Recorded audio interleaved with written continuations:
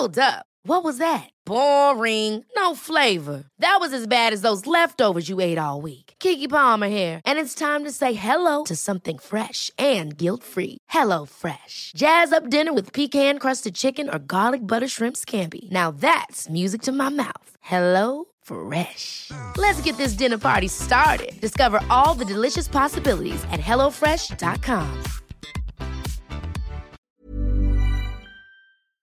I know wedding photographers who shoot half as many weddings as me, but yet I see them on social media complaining about how busy they are. And for me, it just doesn't add up. I think you can be disciplined and efficient with what you do so that you can have both. You can have a balanced personal life and you can travel a lot. And yeah, so I think it's sustainable and possible.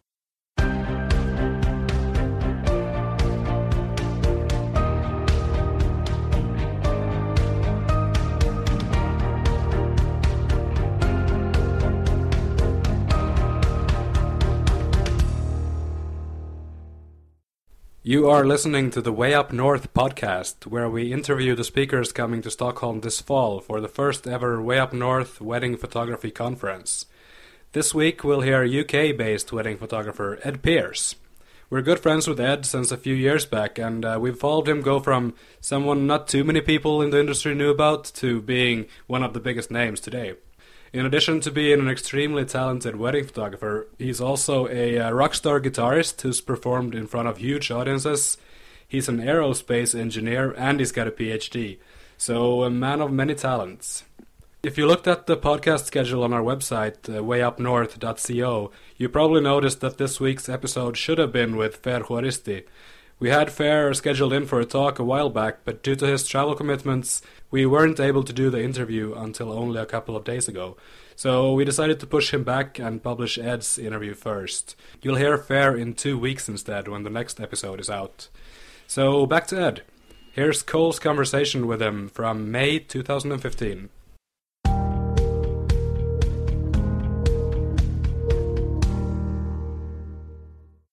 Hello, Ed Pearce. Hey Cole. How are you? I'm very well, thanks.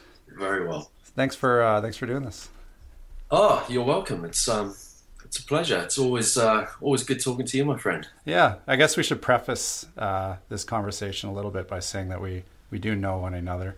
Some of the other talks I've had with the other presenters, I had never spoken with them before, but we've had a few beers before.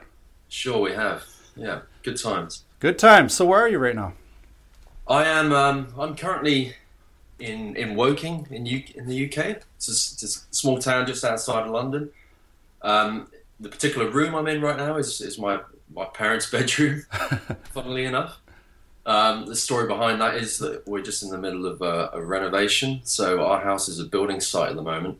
So rather than having drills and diggers in the background, I figured let's find a nice quiet room. Yeah, that's where I am.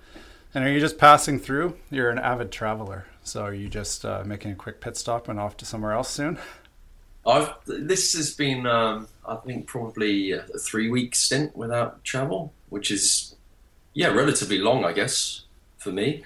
I mean, I love to travel. I get itchy feet when I'm not traveling, so I'm kind of feeling right now, in fact, that it's ready to travel again. So. Is your wife and family, are they feeling the same way? Or are they getting a little bit uncomfortable seeing this much of you? No, Georgia. So Georgia's my little girl. She's 3 years old. She loves to travel. So in the morning, if you ask her what she wants to do today, inevitably she'll say, I want to go on holiday. I want to go on an aeroplane. And that's, it's pretty cool. We've been privileged enough to travel together. So she's definitely her father's daughter. She sure is. She sure is. But it's obviously great to be at home together as well. Our lives are kind of tipped upside down at the moment just because of all this building work. Yeah. So they're not actually with me at the moment. They're visiting. They're with Beth's family in the other side of the UK, just for this week. So your background, you're obviously English, right? Yes. It's just that delightful accent. Sounds very English. But what about culturally back even further? Where are your parents from? Are they like first generation Englishmen, or do you have some other descendancy? Yeah, so I have an English father, but my mother is originally from Singapore. She's from a Chinese background, Chinese parents. Grew up in Singapore, and then she moved to the UK to study, and then met my father in London. They're celebrating their 40th anniversary this year. So Wow. that was that long ago, and my mum stayed in the UK ever since. So yeah, I was born here, but I'm still very, I still have a bit of Asian blood in me, obviously. So I'm still very attached to that part of the world, and I guess the fact my mum being from Singapore and me traveling back and forth as a kid growing up, visiting my mum's family, was really influential in my, I guess, the travel bug that I have now. So when you would go back and forth to visit family there, did you ever stay in Singapore for long durations? Like, did you go to school there, for example? No, we didn't go to school. We tend to be summer holidays, so up to 6 weeks. In fact, I have vivid memories of the last day of the summer term at school and leaving for the airport and then flying to Singapore for the summer and spending 6 weeks there as a family. And yeah, I loved that. I'm really grateful for that opportunity growing up. What language did you speak with your mom growing up? She never taught me anything but English. So my mum, if you heard her speak, she would sound completely English. And unfortunately, it's one of my regrets. Every now and then I joke with her that I kind of say, "Mum, why didn't you teach me Indonesian?" is what she would speak. That's my mum's second language, I guess. Yeah, so unfortunately, she never taught me anything. Would have been great. Okay. So your mom met your dad in England, and whereabouts in England were you raised?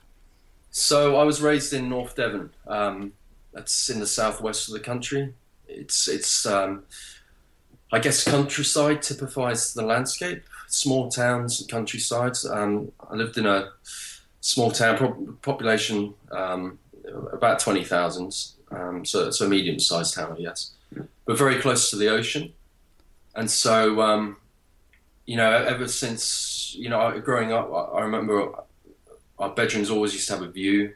We could see for miles. We could see the sea from our bedrooms. We weren't really close to the coast, but 5 miles away, you could see the coast. So I guess that's another thing that's influenced my, what I do now, is just I've always had an eye for a landscape. I've always loved the countryside and just staring at the clouds and all that kind of stuff. So yeah, I grew up there, and the first time I moved away was for university. I studied in Southampton University, which is a medium-sized city for the UK. So Devon sounds like a kind of a quiet coastal kind of place, a coastal town that people might come to on a summer holiday or something like that.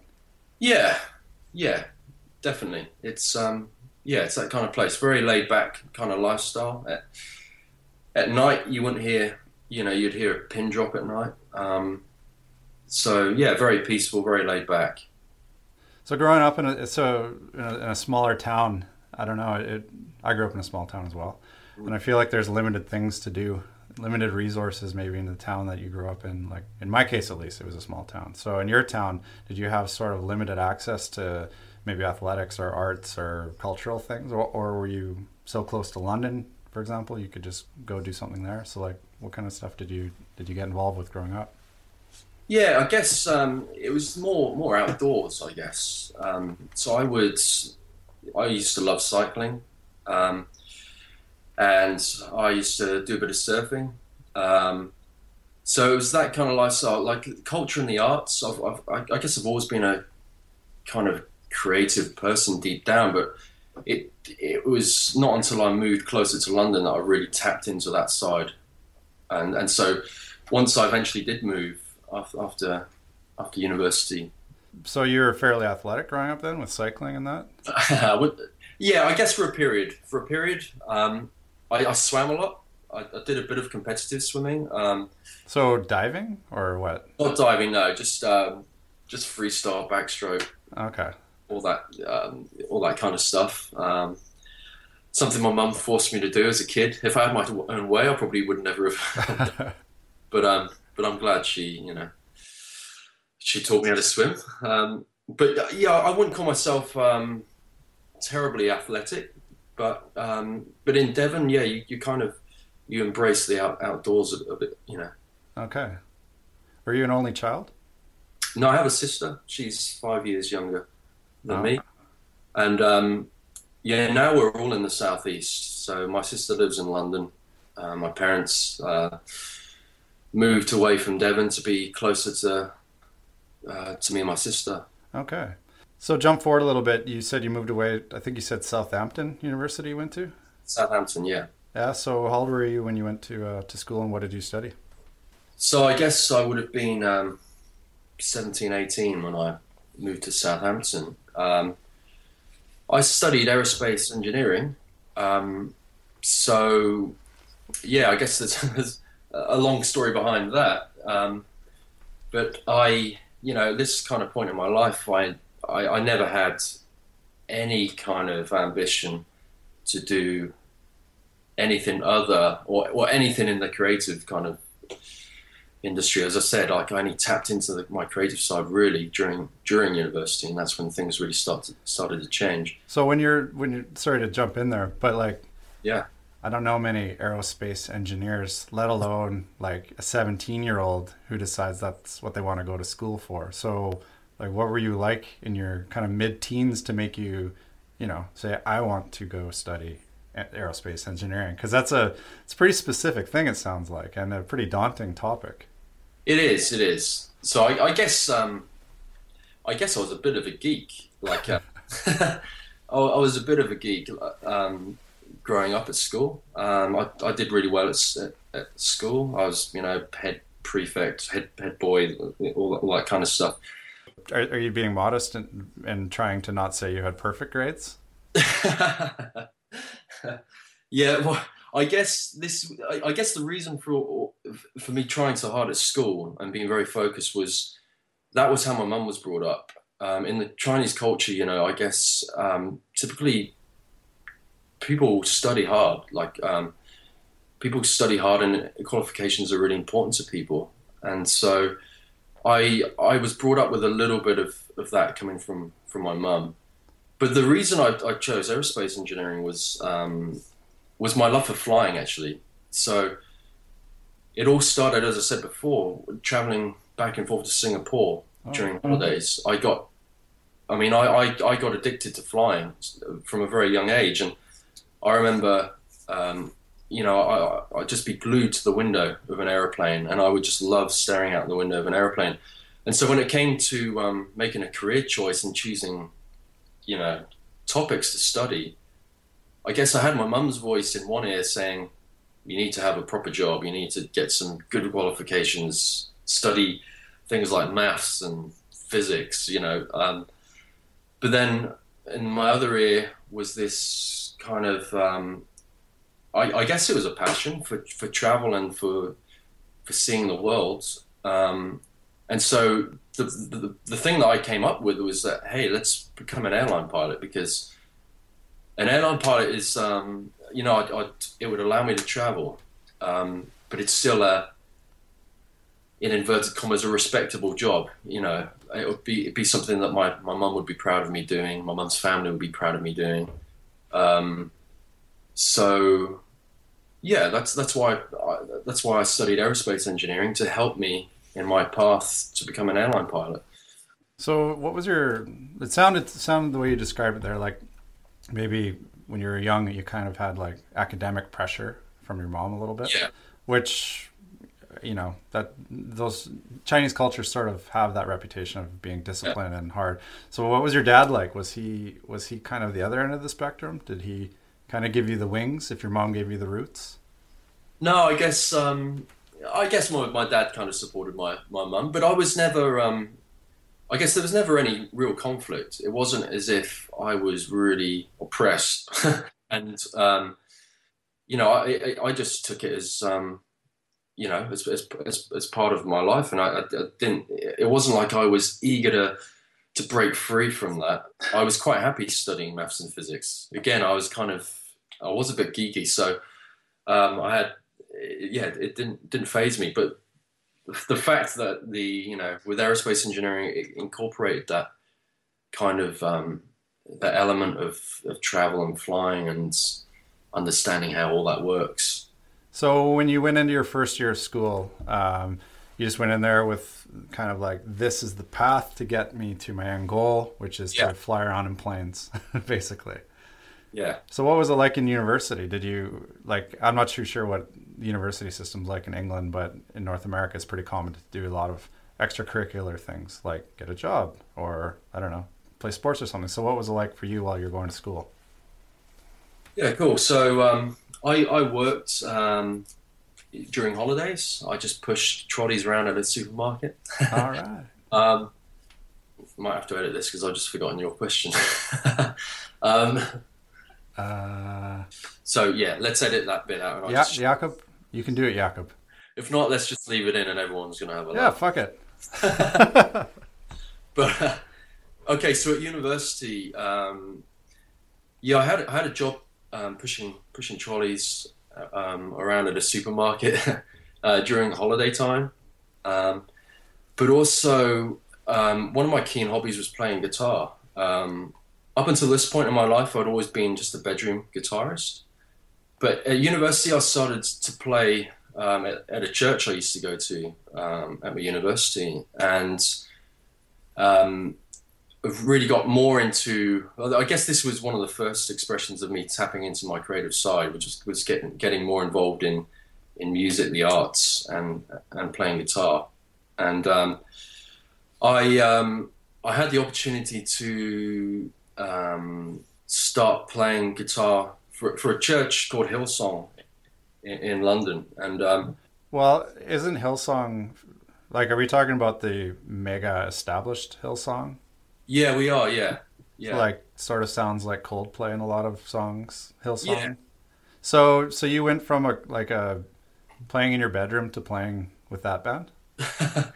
Yeah, I mean, I guess band. I guess team is a better word than band. So, for example, me as a guitarist, I would have been one of several guitarists that played for the church band. But I guess being at university and me having a flexible lifestyle, being a student, meant that I toured quite a lot with the church band. So during university, we traveled the world, and I had an awesome time, and it fueled my ambition to travel more and more. So this was around when you were around 20 years old or something like that? This would have been, I guess we're jumping a little bit further, because I studied for, once I finished my undergrad, I actually started a PhD. And so I was at university for about 8 years. Okay. First doing an undergraduate. So undergraduate years were pushing the shopping carts during the holidays. And then when you got to the PhD level, you decided to complement the PhD with being a quasi rock star. Yeah, you're spicing it up just a little bit there, Cole. But it sounds so easy. I'm kidding. I guess a lot of things happened in those 8 years. One of those things was after my undergraduate, I moved to Surrey, which is where I live now. The reason was that me and Beth, my wife, got engaged, and she was also at university, but she was at university in Surrey. So when we both finished our degrees, we had a choice, really. Do we move to Southampton, where I had just started a PhD, or do I move up to where Beth was studying and now working in Surrey? And so we decided to move to Surrey because it's a lot closer to London. There's a lot more things happening. It's close to the airports. it's just more of an exciting place to live. So we chose that route, and then once we moved to Surrey, that's when I started attending Hillsong as a church, and then that's when I, joined their worship team, and then started playing guitar for them. So just to fill in the quite a big gap. So when you finished your undergrad, you said you started a PhD program. At a PhD like I got accepted to a PhD program in Sweden, and it was like a decision I had to make with the PhD. Like, am I going to commit to the PhD, or am I going to walk away? And the reason I had those crossroads for myself was it kind of meant a career in academia if you do a PhD. Oh, so at that time, when you finished your undergrad and you were looking ahead to doing a PhD, were you looking at the PhD as a path towards a career in education, or did you think that would get you quicker to being a pilot on a plane? Okay, yeah, it's a good question. I guess we just need to backtrack a little bit, because I believe I moved up to Surrey 1 year before I started the PhD, and so in that 1 year, I started playing at church at Hillsong, and started to travel with them, and I had the most amazing time. I don't know how many times a year we would travel or tour, but it used to be a lot. And that was the only reason I could do that was because of my student lifestyle. And so when my undergraduate ended, my ambition to become a pilot had kind of changed, because I was now just about to be married. If I wasn't married already, my memory is so bad that I remember. I had a decision to make, and I it sounds kind of well, I guess it kind of sounds, the motive can be, sounds a bit strange, but the reason I chose to do a PhD was because of the lifestyle, not for the qualification. So I embarked on quite a rigorous 4 years of my head in books, because it gave me a flexible lifestyle, which meant I could continue traveling with the band, and I could keep that part of my life going. So yeah, it was kind of a strange crossroads, really. But at the end of the day, it was a lifestyle decision. The benefit was that at the end of the PhD, I could then make another decision. I could still fly, or I could, see what else developed, and obviously something else did end up developing. So did you get to fly the planes? I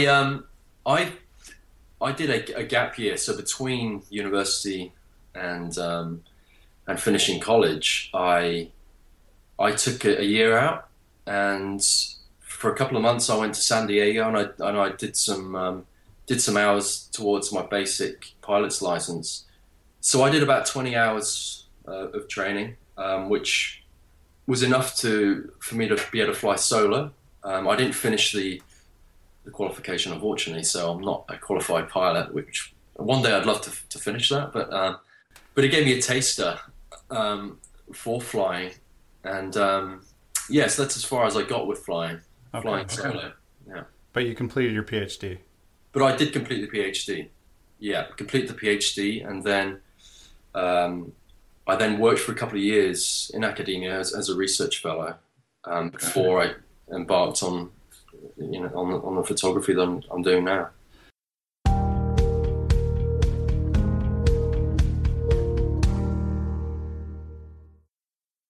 So just to kind of switch gears here, are you fairly religious? Yeah, religious is a funny word. I don't want to get too much into that.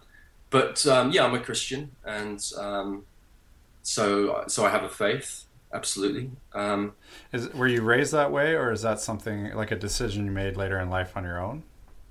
Yeah, I think it's always a decision that you have to make on your own. There comes a point where you have to make a decision for yourself, and so I did that. But I was also raised in a Christian family. But my parents, obviously they'd bring me along to church, but at the end of the day, I don't believe you're born into of faith, particularly. You have to, at some point, you have to make a personal decision, and I did that as a young teenager, and yeah, my faith is a massive part of who I am and my life.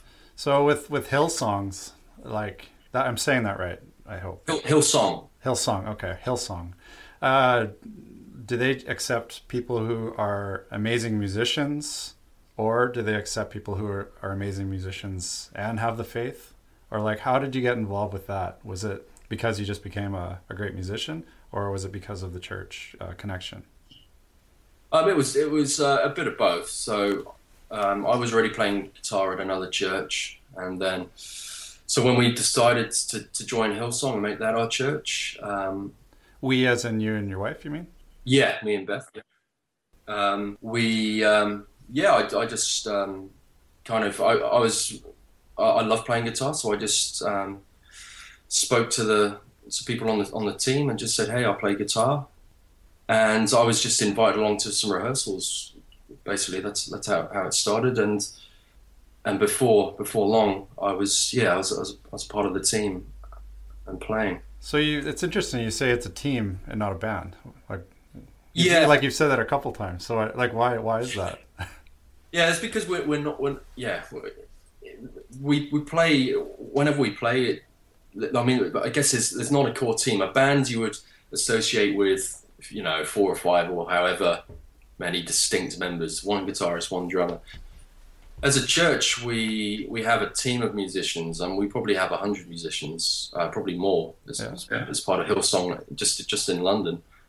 And so I would have, I would be one of 6, 7, even 8 guitarists, and we have a roster. So every weekend, we would be rostered on with other musicians.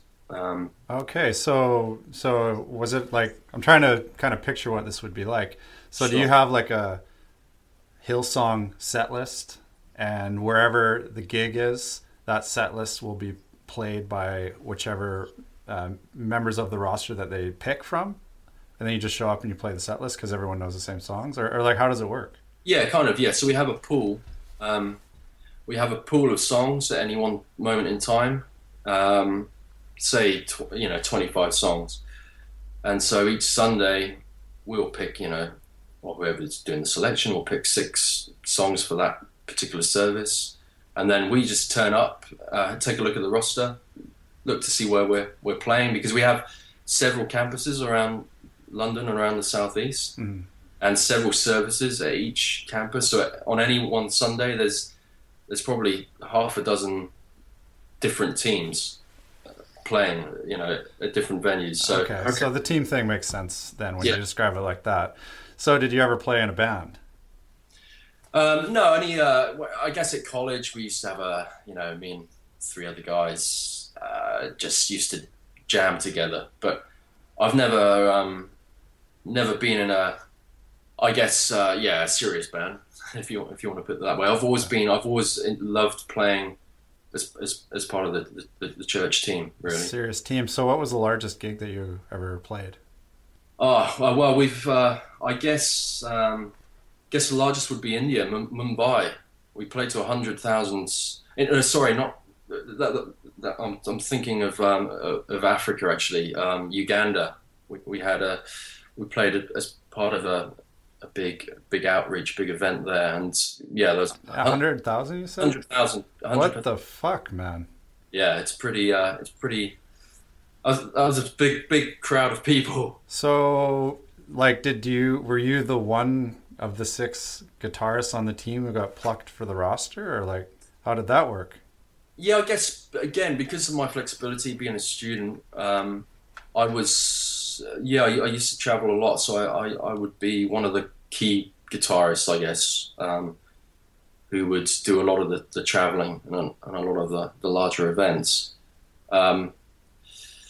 So yeah, and then just to sidetrack a little bit and bring photography into it, like the reason I started getting really serious with photography is because with this opportunity of traveling together with friends and visiting some incredible places and meeting incredible people, I just had to document. I just felt the need to document what we were doing with my camera, and so that's really how I developed. I started to develop my style, and it started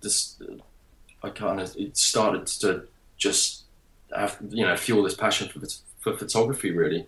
Around what year was this? Around? So I guess the first time I traveled with the band was probably 10 years ago. Okay. Was when I started. So I started my photography business 5 years ago. So for 5 years, I played very regularly with Hillsong and traveled the world. Yeah. So if that was 10 years ago, is that like your PhD was done by that point? PhD was done 7 years ago now. Okay. So you were finishing a PhD while you were playing on the weekends in front of 100,000 people in Uganda? Yeah, I reckon half my thesis was written on an aeroplane.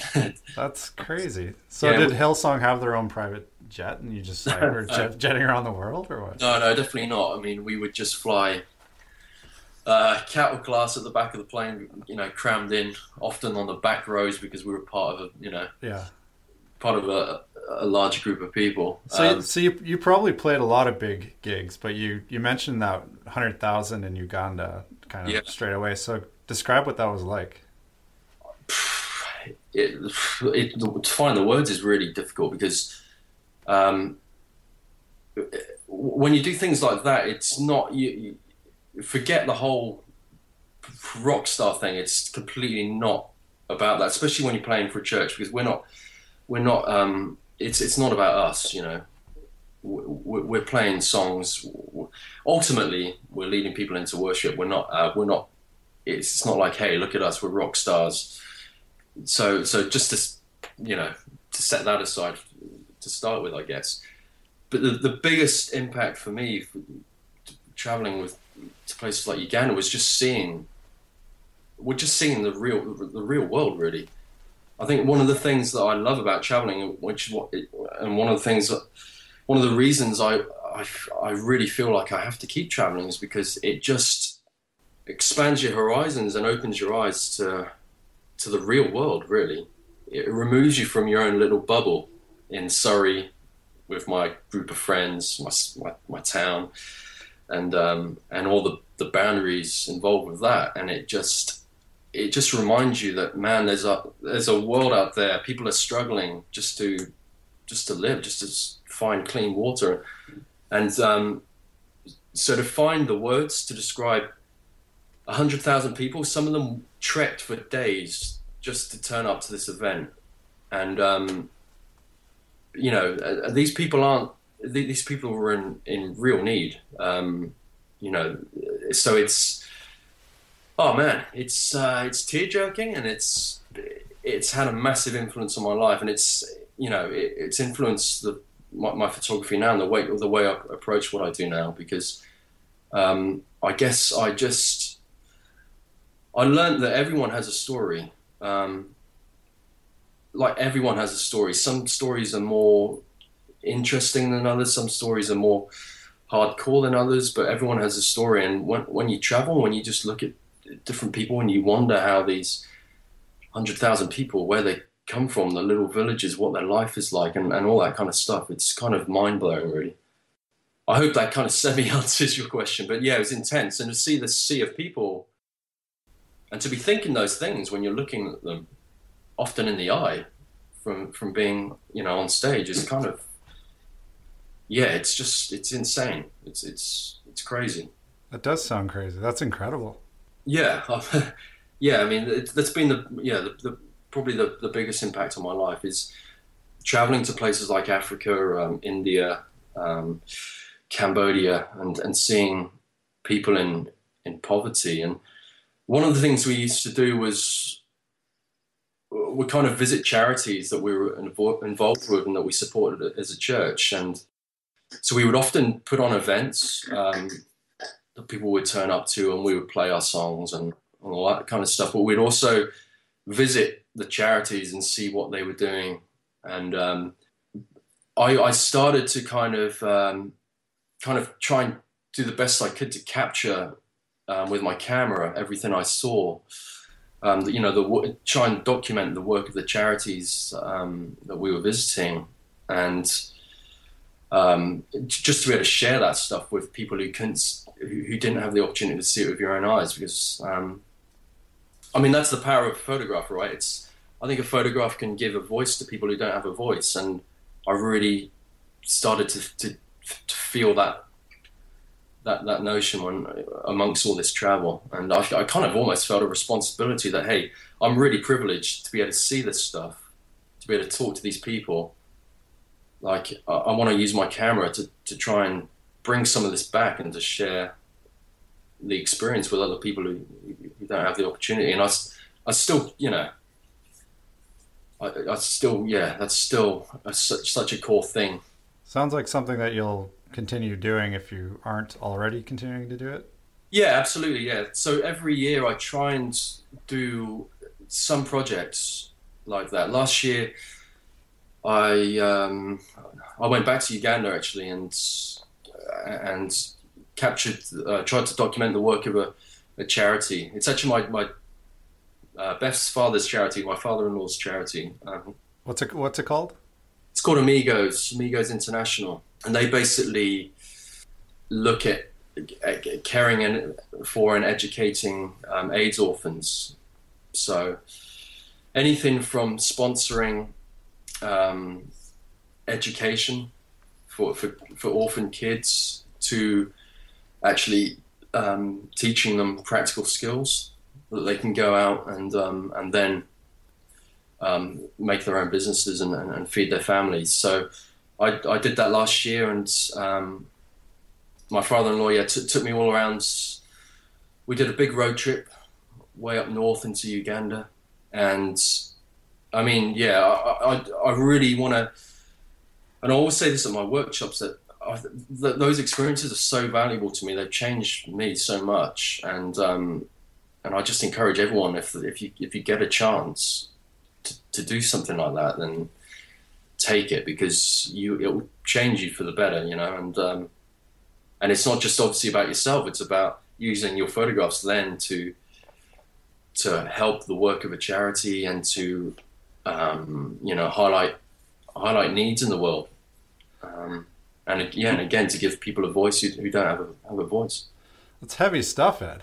It is. Seriously, I had no idea that you were into that. I'm pretty heavy there, Cole. But so let's lighten it slightly, perhaps. But 10 years ago is when it sounded like you started to do the documentation of these adventures, and you just said that it was something you wanted to share. You felt the need to share the stories of these scenarios with pictures. So at that time, how were you sharing your stuff, and were you trying to share it with someone or a group of people specifically? It was just I guess two outreaches. One was or two outlets. One was just Facebook. When I traveled, I tried to make a point of being sociable and connecting with people. So wherever we traveled, I would try and exchange Facebook details, and for no other reason than just I think it's good to network, and it's good to make friends around the world, and kind of tracking forward quite far, when I started the photography business, that helped me a lot, because I already had a worldwide friend base, really, just people I'd connected with on Facebook. So when I started doing wedding photography, I had a network of people, potential clients, I guess. But anyway, getting back to what we were talking about, which is I've completely forgotten again. I gotta dumb the questions down, Ed. Just kidding. Yeah. I'm just kidding. No, I was curious. Like, were you taking these pictures with? Who was I sharing them with? Yeah, did you have some sort of entrepreneurial ambition with sharing them, or were you? It doesn't sound like you did, but no. At the start, it was just friends. It was just people I was connected with, and also people in my church. I mean, my church is big, so. I've connected with a lot of people, so sharing with them, and photographs were used for some of the charities use the photographs for their literature, and also our church would use photographs again for their literature, for raising awareness. And for example, we do child sponsorship at our church. So we try and encourage people to sponsor a child and put them through education. So my photos would be used for portraits of kids in India, that kind of thing would be used to illustrate all that kind of stuff.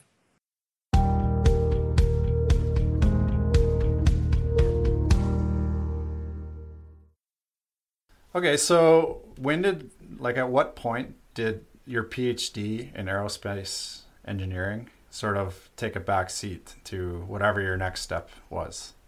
Sure, I guess it was soon after this travel had started. 10 years ago. Yeah, because I one of the other key things I took away from all this travel and all these experiences was that I wanted to do something meaningful. I had this weight on me that just said, "Hey, Ed, like I want to make a difference. I want to help. I want to help people. I want to do something that's going to be a bit more meaningful than just flying a plane to satisfy my own ambitions and desires." So I started to see becoming a pilot, and no offense to airline pilots at all, but it would have been quite a selfish lifestyle.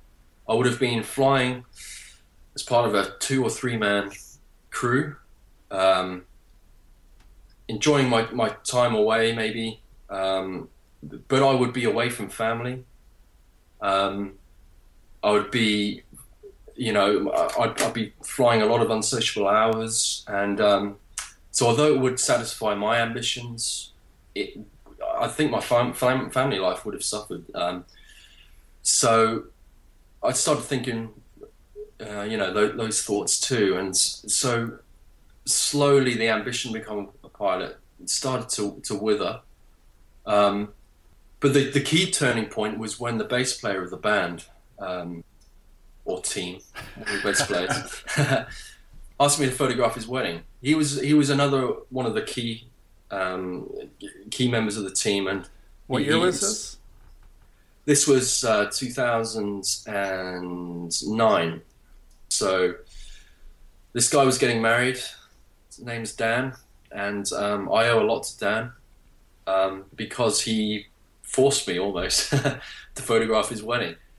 When he first asked me, I said, "Man, no way! Like, I love photography, but weddings, dude, yeah, that's just not my gig." Like,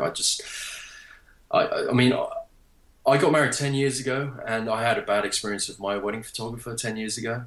And so all I had in my head was boring, traditional, staged photographs with no life, because that's pretty much how I would sum up my own wedding photographs. I hope my wedding photographer isn't going to listen to it. So yeah, I refused my friend Dan. I said, "Hey man, no, like, just find somebody else." But he kind of pestered me a little bit, and he what he told me, and the reason I ended up doing it was because he said, "Hey, just take the same photographs you do when we travel," because he was somebody who traveled a lot. He was, I believe he was in Africa with me for that trip, and as well as many others. And he was very familiar with my photography, and I'd already kind of developed a style. And so he said, "Just do that and apply it to my wedding. Just take the photographs you want." And I thank him so much. Looking back, that was the turning point for me, because the fact that at my very first wedding, I was allowed just to take the photographs I wanted to, and I was allowed to shoot it in my own style. There was not really an expectation on me. I just went in and had a great time. And so, sure, there was a bit of pressure. I felt pressure, and I realized there were shots I had to get. But I walked away from the first wedding actually really enjoying what I just did. And then the feeling of handing over these photographs to my friend and seeing how much they meant to my friend and his wife and their families, that really had a big effect on me as well. Because then this tied in I was talking about I wanted to do something meaningful. And I really felt handing over these wedding images to my friend was really meaningful. I could see, you can see the impact, you can see the emotion. And I know they're photographs they're going to, treasure for their life and share with their kids and their grandkids in years to come. So that got me thinking that, maybe there's something in it. But after my first wedding, still had no ambition to start a business. Well, what were you thinking at that time? Because I'm trying to connect the dots a little bit with the timeline here. It sounds like the ambition to be a pilot sort of waned around maybe 2005, and then you photographed your first wedding in 2009. So yeah. in those gap years, you don't strike me as the kind of guy who would just tour around in a band or in a team. What were you thinking about with your career at that point? Yeah, during my PhD, I had no idea really. I guess I was, as I said earlier, it was more about lifestyle. So I guess I was willing to do whatever just so that this lifestyle of traveling and playing guitar could continue. So that's kind of where I was. And then after shooting my first wedding, I think it was December 2000, November or December 2009. That was the first wedding. And then in 2010, I shot a few more just for friends and friends of friends. And I still had no ambition to start a business. I just saw it as a way of, I've become more of a keen photographer, and I just saw it as a way of earning a little bit of money just to buy a new lens and just to get better gear, so I could, when I traveled with a band, I could take better photographs. That's how I kind of saw it. So that was, we'll just say 2010 is your first year then. At that point, you had your team with Hillsong, and you had your church, and you had, maybe people you networked with around the world when you were doing a lot of the traveling. So it sounds to me like you had a pretty big base to work from if you wanted to kickstart a business like this. Do you agree? Yeah, completely without knowing it at the time. And so which of those three segments, if we're going to call them segments, like Hillsong, the church, the people you met at your travels, which of those three segments did you kind of communicate to first that you were now a wedding photographer? Or did you think strategically at all at that time? No. Literally, even now, I'm really not very strategic. I've never been strategic with my business. I'm probably the opposite to Nordica in that sense. I'm just riding a wave. Literally, I just feel like I'm riding a wave. Now I'm starting to think a bit more strategic because I want the wave to continue and not fizzle out, right? So, but I'm thinking in 2010, did you think at all okay, I want to target this segment of people because I think that there could be a large pool of engaged people, for example, or people who just trust you inherently or something like that? No, I didn't. All I did was, as I did with all my other trips and all the photographs from my other trips, I just shared these wedding photos with my friend on Facebook. And without knowing it, I guess I did have let's call it an audience, I guess, for my wedding photographs.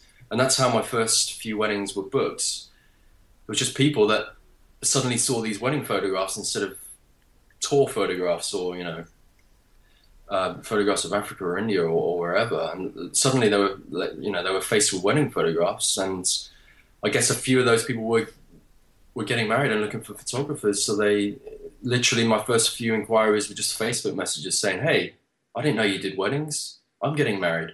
The key trigger though, the key turning point for me when I suddenly just realized that, hey man, this could actually be a business. This could actually be a future, was in that first year, 2010, I only shot 6 or 7 weddings, but 2 of them were destination weddings. One was in France, and one was in Costa Rica. And after shooting those 2 weddings, that's when the light bulb went off in my head, if you like. And that's when I realized that, hey, wedding photography, this is awesome. I'm having a great time. And this is way better than being a pilot ever could have been, because it kind of encompasses so many of my passions into one package. Obviously photography. Through those years, I've really become an avid photographer. Well, one thing I'm curious about. Yeah. So in 2010, you did 6 or 7 weddings, you said, and like basically, if my memory serves me correctly, like 2011 maybe it was, but definitely 2012, like Ed motherfucking Pearce is on the map, and I'm being serious, because you were presenting at big conferences and you started doing workshops, I think, in 2012, and so things kind of like blew up, I guess, for you fairly quickly. But in saying that, you strike me as a pretty passive guy, like online at least. Like your online presence is you're not a big rah guy, and even speaking with you now, you're a modest dude. So I'm curious, like, how did you, like in a subtle passive way, like grow so quickly? Because I mean, the results now where you're at now speak for itself, but it doesn't sound like you had any ambition to get there or had any like concrete actions or tactics to make that happen. Yeah, no, it's a difficult question to answer, because I really don't know the answer. Like, as I said, it's kind of, I've just kind of been riding a wave, and I guess all I've done is really just concentrated on putting out good work. And I think if you concentrate on putting out good work, then people will notice, I guess. And well, you make that sound very easy. Yeah. And there are a lot of people putting out great work who aren't like Forrest Gumping their way into stardom, to put it, mildly or whatever. So the Costa Rica wedding and the France wedding, those helped. But were there any other key points that helped the wave get going? Because the wave, like, it would be amazing if it just started on its own with the Costa Rica wedding and the France wedding. But did you have a mentor or something like that? Because, I mean, you came from the academic world, and maybe you didn't have a lot of business sense. So did you have like a mentor, for example, that helped along the way? No, I didn't have a mentor. I guess, well, one of the things I found really helpful was our good friend Jonas Peterson. He's always been so open in sharing, and starting off in my first year, I would read his what was that thing? The question and answers. Formspring. That's it. I'd read that with interest, and I don't know if I've had a chance to thank Jonas in person for that, but he has. He was a big influence. Just and it's a lot of it wasn't practical. It was more of the mindset of some of some of his key philosophies that he would just share, and I think that's as far as I got in terms of a mentor. Okay, well, I'll try and spin this a different way then. Like things like Jonas Peterson's Formspring or various forums, like those are all very helpful things. But you or whoever absorbs that information still needs to take action somehow. So, like with you, what actions do you think you took that allowed you to get invitation to speak at Boda F, for example, which I think was maybe your biggest first speaking gig? So, like, what were you doing that got you the gateway into those types of events, do you think? Because you can read the Formspring and it all sounds great, but you need to like put that into action somehow. So what do you think you were doing? I guess literally all I was doing was, as I said, just trying to do the best work I could, blogging as regularly as I could, and then just sharing on and I've never been massive on social media, and but just sharing on Facebook, and literally that was it. Just driving a little bit of traffic to my blog through through Facebook, and like things like Boda F. Even now I can't tell you how they found me, how they got in touch, but it was it's I'm so unstrategic, and well, I have a feeling this is going to be music to certain people's ears in a way, but maybe I'm wrong. I'm not too sure. So, like, outside of blogging a bit and dabbling on social media, like, yeah. do you look at maybe the church as like something that helped you get a lot of bookings in the beginning? Because you still had to pay the bills somehow, and the bookings weren't necessarily going to come from the sky. So do you think like your involvement with the church helped a bit? Definitely connection. All the connections I'd made definitely helped because we've said already. I had that audience. I tried to, not knowing it at the time, but I tried to connect with as many people as I could when we travelled and in church, just because it's good to to network and connect. And so that, I mean, if I didn't have that, then yeah, maybe I wouldn't be speaking to you now, because having that network was a massive key, a huge key. And I think that's, I guess the lesson, or what I'd say to photographers starting out now, is just that being sociable and making genuine relationships and connections with people is huge. And literally, that is, most of my inquiries now come from recommendations or word of mouth or referrals from other photographers or previous clients, and that's what I've built my business around. It's strategic things like SEO, advertising, things like that.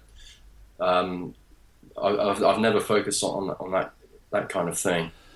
So did you look at this industry as one where if you had okay work and common sense, the sky was the limit?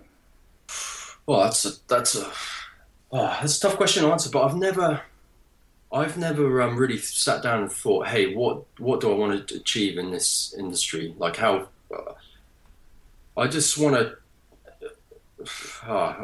This is quite hard to convey, but I'm quite simple in the fact that I just want to be shooting weddings for clients who appreciate my work and people I connect with in places that inspire me and that fuel my inspiration and all of that kind of stuff, and have an incredible family life and be able to support my life and have the time to be able to share what I do with them. Mm-hmm. And that's as far as my ambition goes.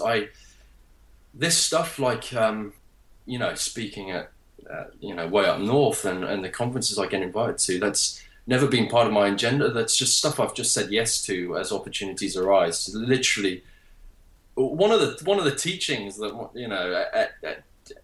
at church, and one of the parts of our church culture is just saying yes to things, making yourself available and just saying yes to things, and that's really how my business has grown, because I've just taken opportunities and I've just said yeah, okay, I'm really not comfortable with speaking in front of a big crowd. It's not my thing, but I'm just going to say yes and give it a go, and that's kind of what I'm doing, Well, in hearing that, like, my first reaction when you just said that is like, would you describe yourself as an opportunist?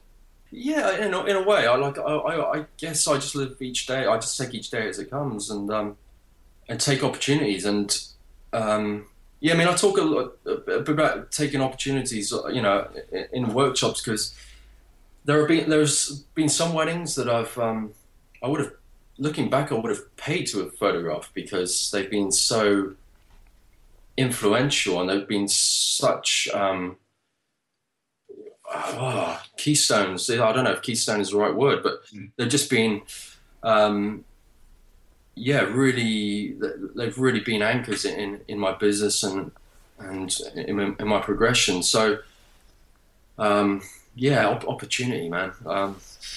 So, like, now when I think about your brand, I guess you could say that, because you are your brand in a way. When I think about like Ed Pierce photography brand, it's a jet-setting dude traveling around the world, really, and that's what you do. You focus a lot on destination weddings, it seems like. So, what effect does that have on your personal life? Because if you look through your Instagram feed, for example, it's like, holy shit, you're on a mountain in South Africa, and then you're in Singapore, and you're doing a lot of things. So what's going on behind the scenes? We're I mean, it can be a challenge striking the balance, and I want to talk about that a bit at Way Up North, because getting the balance is key. I think there are so many people, like you said, they can have awesome Instagram feeds, and they can their appearance or their brand is like one of success and traveling and shooting awesome weddings, but underneath they can be like like a swan underwater, or or the personal lives can be whatever, could be some struggles in those areas. So for me, my personal life is absolutely, that's number one. My family come first, way before my business. They are number one. So if this year is an example where I've just decided to pull back a bit on the number of weddings I photograph, because last year probably wasn't sustainable. Last year I photographed, I think, 46 weddings, and 30 of those were international weddings. So, we traveled a lot, and it was an incredible year because my family traveled with me so much. Sorry to jump in, but what does your wife do? Was she on maternity leave, or? She's never gone back to work since having Georgia. Georgia's now 3. So Beth is a midwife, just to give you a bit of background. Beth, she's a midwife by profession, but she's not gone back to work. And we've just really enjoyed the opportunity to travel as a family. So, a lot of people say to me, "Oh, you mustn't see much of your family." But actually, I think I see way more of my family than the average professional, because we're taking last year, for example, we traveled together. We were away overseas for 17 weeks of the year as a family. Wow, that's incredible. Yeah, so trips up to 6 weeks long, with 4 or 5 weddings in between, and we just I brought them along, and we had an incredible year. The reason I'm pulling back this year is because that isn't sustainable. We took the opportunity, since Georgia was young, and she's happens to be a great little traveler. We started her off young, and she really loves to travel, and I love traveling with my family. So we made the most of last year, and last year was probably an exception. So this year, knowing that last year wasn't sustainable, I've pulled back, and I'm shooting a third less weddings this year. Still shooting the same proportion internationally. I'm just curious. You described the facade of a destination wedding photographer as sometimes like a swan underwater, is I think how you said it. So do you think it's a phase in this industry that's going to go away? Because I hear often of people who travel as much as you do that it's not sustainable. So like in your situation, if you believe that to be true, like what's your best case scenario then? I think it is sustainable. I really think it is sustainable, and I plan on it. I'm doing everything I can to ensure it is sustainable. Even with that amount of travel? Yeah, as I say, I'm pulling back so this year, for example, I'm limiting myself to 30 weddings. Still the same proportion, so 20 are overseas.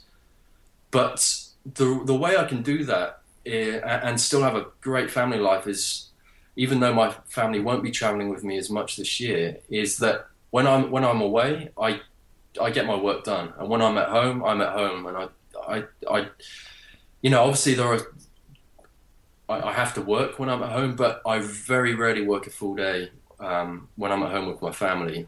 Nearly every day we would have a half day off together and do things. So the key thing is being efficient. I mean, for me, I know wedding photographers who shoot half as many weddings as me, and the majority of them local, but yet I see them on social media complaining about how busy they are, and for me, it just doesn't add up. I think you can be disciplined and efficient with what you do, so that you can have both. You can have a balanced personal life, and you can travel a lot. So I think it's do think it's sustainable and possible. But I think efficiency is key. Yeah. Like efficiency with like your business processes? Yeah, well, efficiency, for example, the last wedding, last time I traveled was in Italy. I'd already called that wedding before I landed back home. So, you know, I had my editing and my workflow and everything. I've worked hard to make that as efficient as possible. And so by having that efficiency and only restricting myself to one wedding a week, which is what I'm doing this year. This year I'm doing no double headers. Okay. Triple headers. And that means to me I can spend, for example, a weekend I'm away, traveling for a wedding. Say I'm back on Monday. I have literally probably half to a full day of work to do that week in terms of delivering that wedding. Yeah. And of course there's admin, there's emails, there's all that kind of stuff that takes up time. But I plan on the remainder of that week to be relatively free and family focused. Wow, that's amazing. That's pretty much that's what I try and do. And I just find I'm very inspired when I'm away, and I get a lot of stuff. I get a lot of work done. You're not out partying? I'm kidding. No, I mean, there is an element of definitely socializing with your clients, because that is definitely key to what I do, and that helps. But yeah, I'm pretty focused, and I'm not just in a spa all day. I am. I might be on a sunbed, but I'll be working. One thing I'm curious about, I want to ask you about is like maybe I have a jaded view, and I'm being maybe overly critical, but when I think of a wedding photographer's website, sure, what I think about is maybe 1,000 pixel wide images, a white background, light gray font, sans serif, and maybe it's a pro photo theme. And if you go to if you just randomly clicked through maybe 50 wedding photographer websites, probably half of them will be more or less the exact same. And we were guilty of that as well. And maybe that's the Jonas Peterson effect, because I think his site. So your site's like that. Yeah. And that's okay. And it's working for you. So my question for you is how important do you think design and branding actually is to build a business? Well, branding is absolutely huge. Obviously, I guess the key thing to get across is what branding actually is, because I mean, you guys are, far more qualified to speak on that than me. But to me, branding is, it's not your logo and your font and your theme, your WordPress theme. It's just the overall impression that it's the face you're giving your business, and that is absolutely huge, because I think the key thing to have a sustainable business is to be shooting the weddings that you want to be shooting with clients that you connect with. I think, I have a couple of ex-wedding photographer friends, and the reason they quit was just wrong clients. They just got burnt out by shooting wrong clients and wrong weddings. So your branding is the thing that's going to attract the right clients who are having weddings in the places that I want to be traveling to. So branding is absolutely huge. So in saying that, who are your clients? It sounds to me like you've maybe unintentionally or intentionally kind of learned who your clients are. So how would you describe them? For me, this is the way I work, and it's really simple. I just take the photographs that I want to take, and I only show the photographs that I want to take again. And then it's just my ideal client is simply people who connect with my work, and that is, I don't really care how old they are, what they look like. It's simply people who connect with my work, because if they connect with my work, then we're going to get on great, and I'm just going to have a great time. I know already.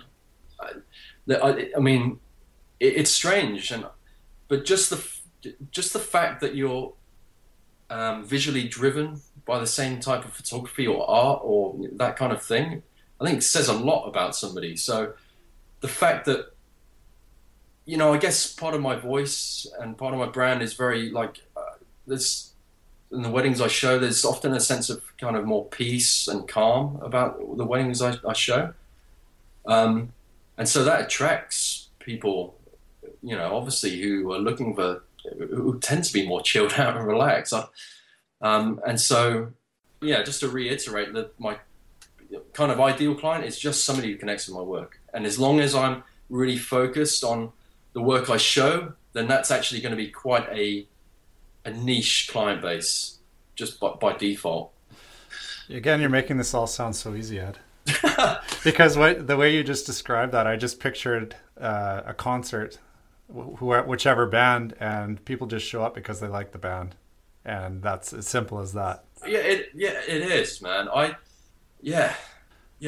Wow. Well, you're living the dream, Ed. So, what outside of photography and the awesome amount of attention that you give to your family, what other sorts of things do you have on the go in your personal life?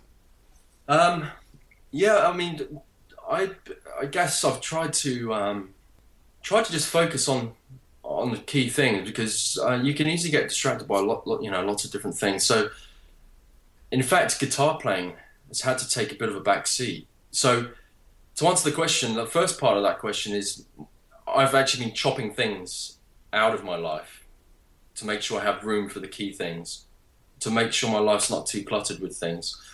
So, I used to enjoy a spot of golf, for example. And I used to be way more involved with Hillsong and playing in the band. But both of those things, I mean, golf I haven't played for 3 years now. Playing guitar, I very, very rarely play now. I play maybe 10 times a year, and that's a very conscious decision, because it's a big commitment, and I know my family life or my business would suffer, and I think we all have a limit to what we can take on and be comfortable. So I guess I'm on a journey. I mean, I certainly haven't got it all sussed out, and I'm still learning, and life's a constant journey. But for me, I guess the theme for this year has been less is more, and my life is really kind of filled with just what I do for my business and my family, because there's so many facets to my business. I don't like to, for me, it's far more than just turning up, taking photographs and delivering them, and that's the end of it. It's about the people you meet and making relationships and networking with and making friends with people in the industry, like you guys and all that stuff. And so there's not actually much to it apart from. And also, I guess with Georgia being so young, you know what it's like. You've got a young daughter. Other things have to take a back seat, and your life is filled with just figuring out life with this new little person in your family. Yeah. And so that's where we are. I mean, as I said at the start, we're undergoing this major renovation to our house, and that has consumed most of my time in the last 3 months. And I'm so excited by that, because that I'm, in essence, I'm building a home for my family for the next however many years. It's going to be our, we're not planning to move anytime soon. So, to be able to kind of put in all my influences to this home that I'm kind of designing and getting ready for my family is a massive part. So once this house is finished, I don't know, maybe I'll have a bit more time and play a bit more guitar.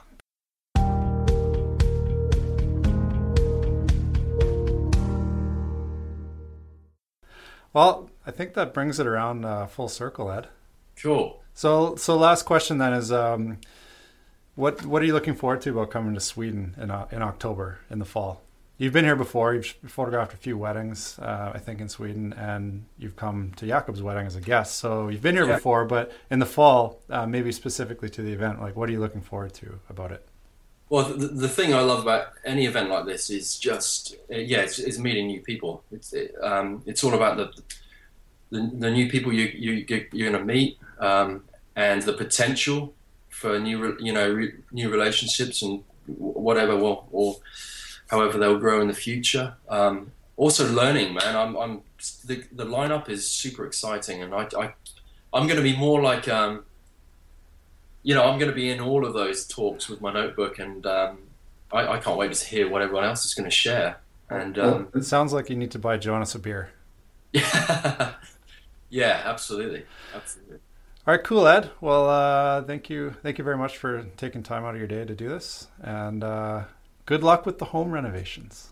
Thanks so much, Cole. It's been a pleasure, and look forward to seeing you in Stockholm later this year. Me too, Ed. Take care. Thanks a lot, Cole. Bye-bye. Bye-bye.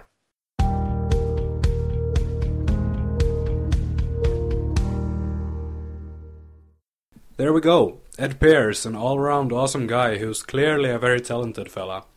The next episode is with Fer Juaristi. If you have any questions you'd like us to ask the speakers after Fer, please let us know. You can get a hold of us at Instagram, Facebook, or Twitter at WayUpNorth2015, or through our email, info@wayupnorth.co. That's it for this week. Talk soon.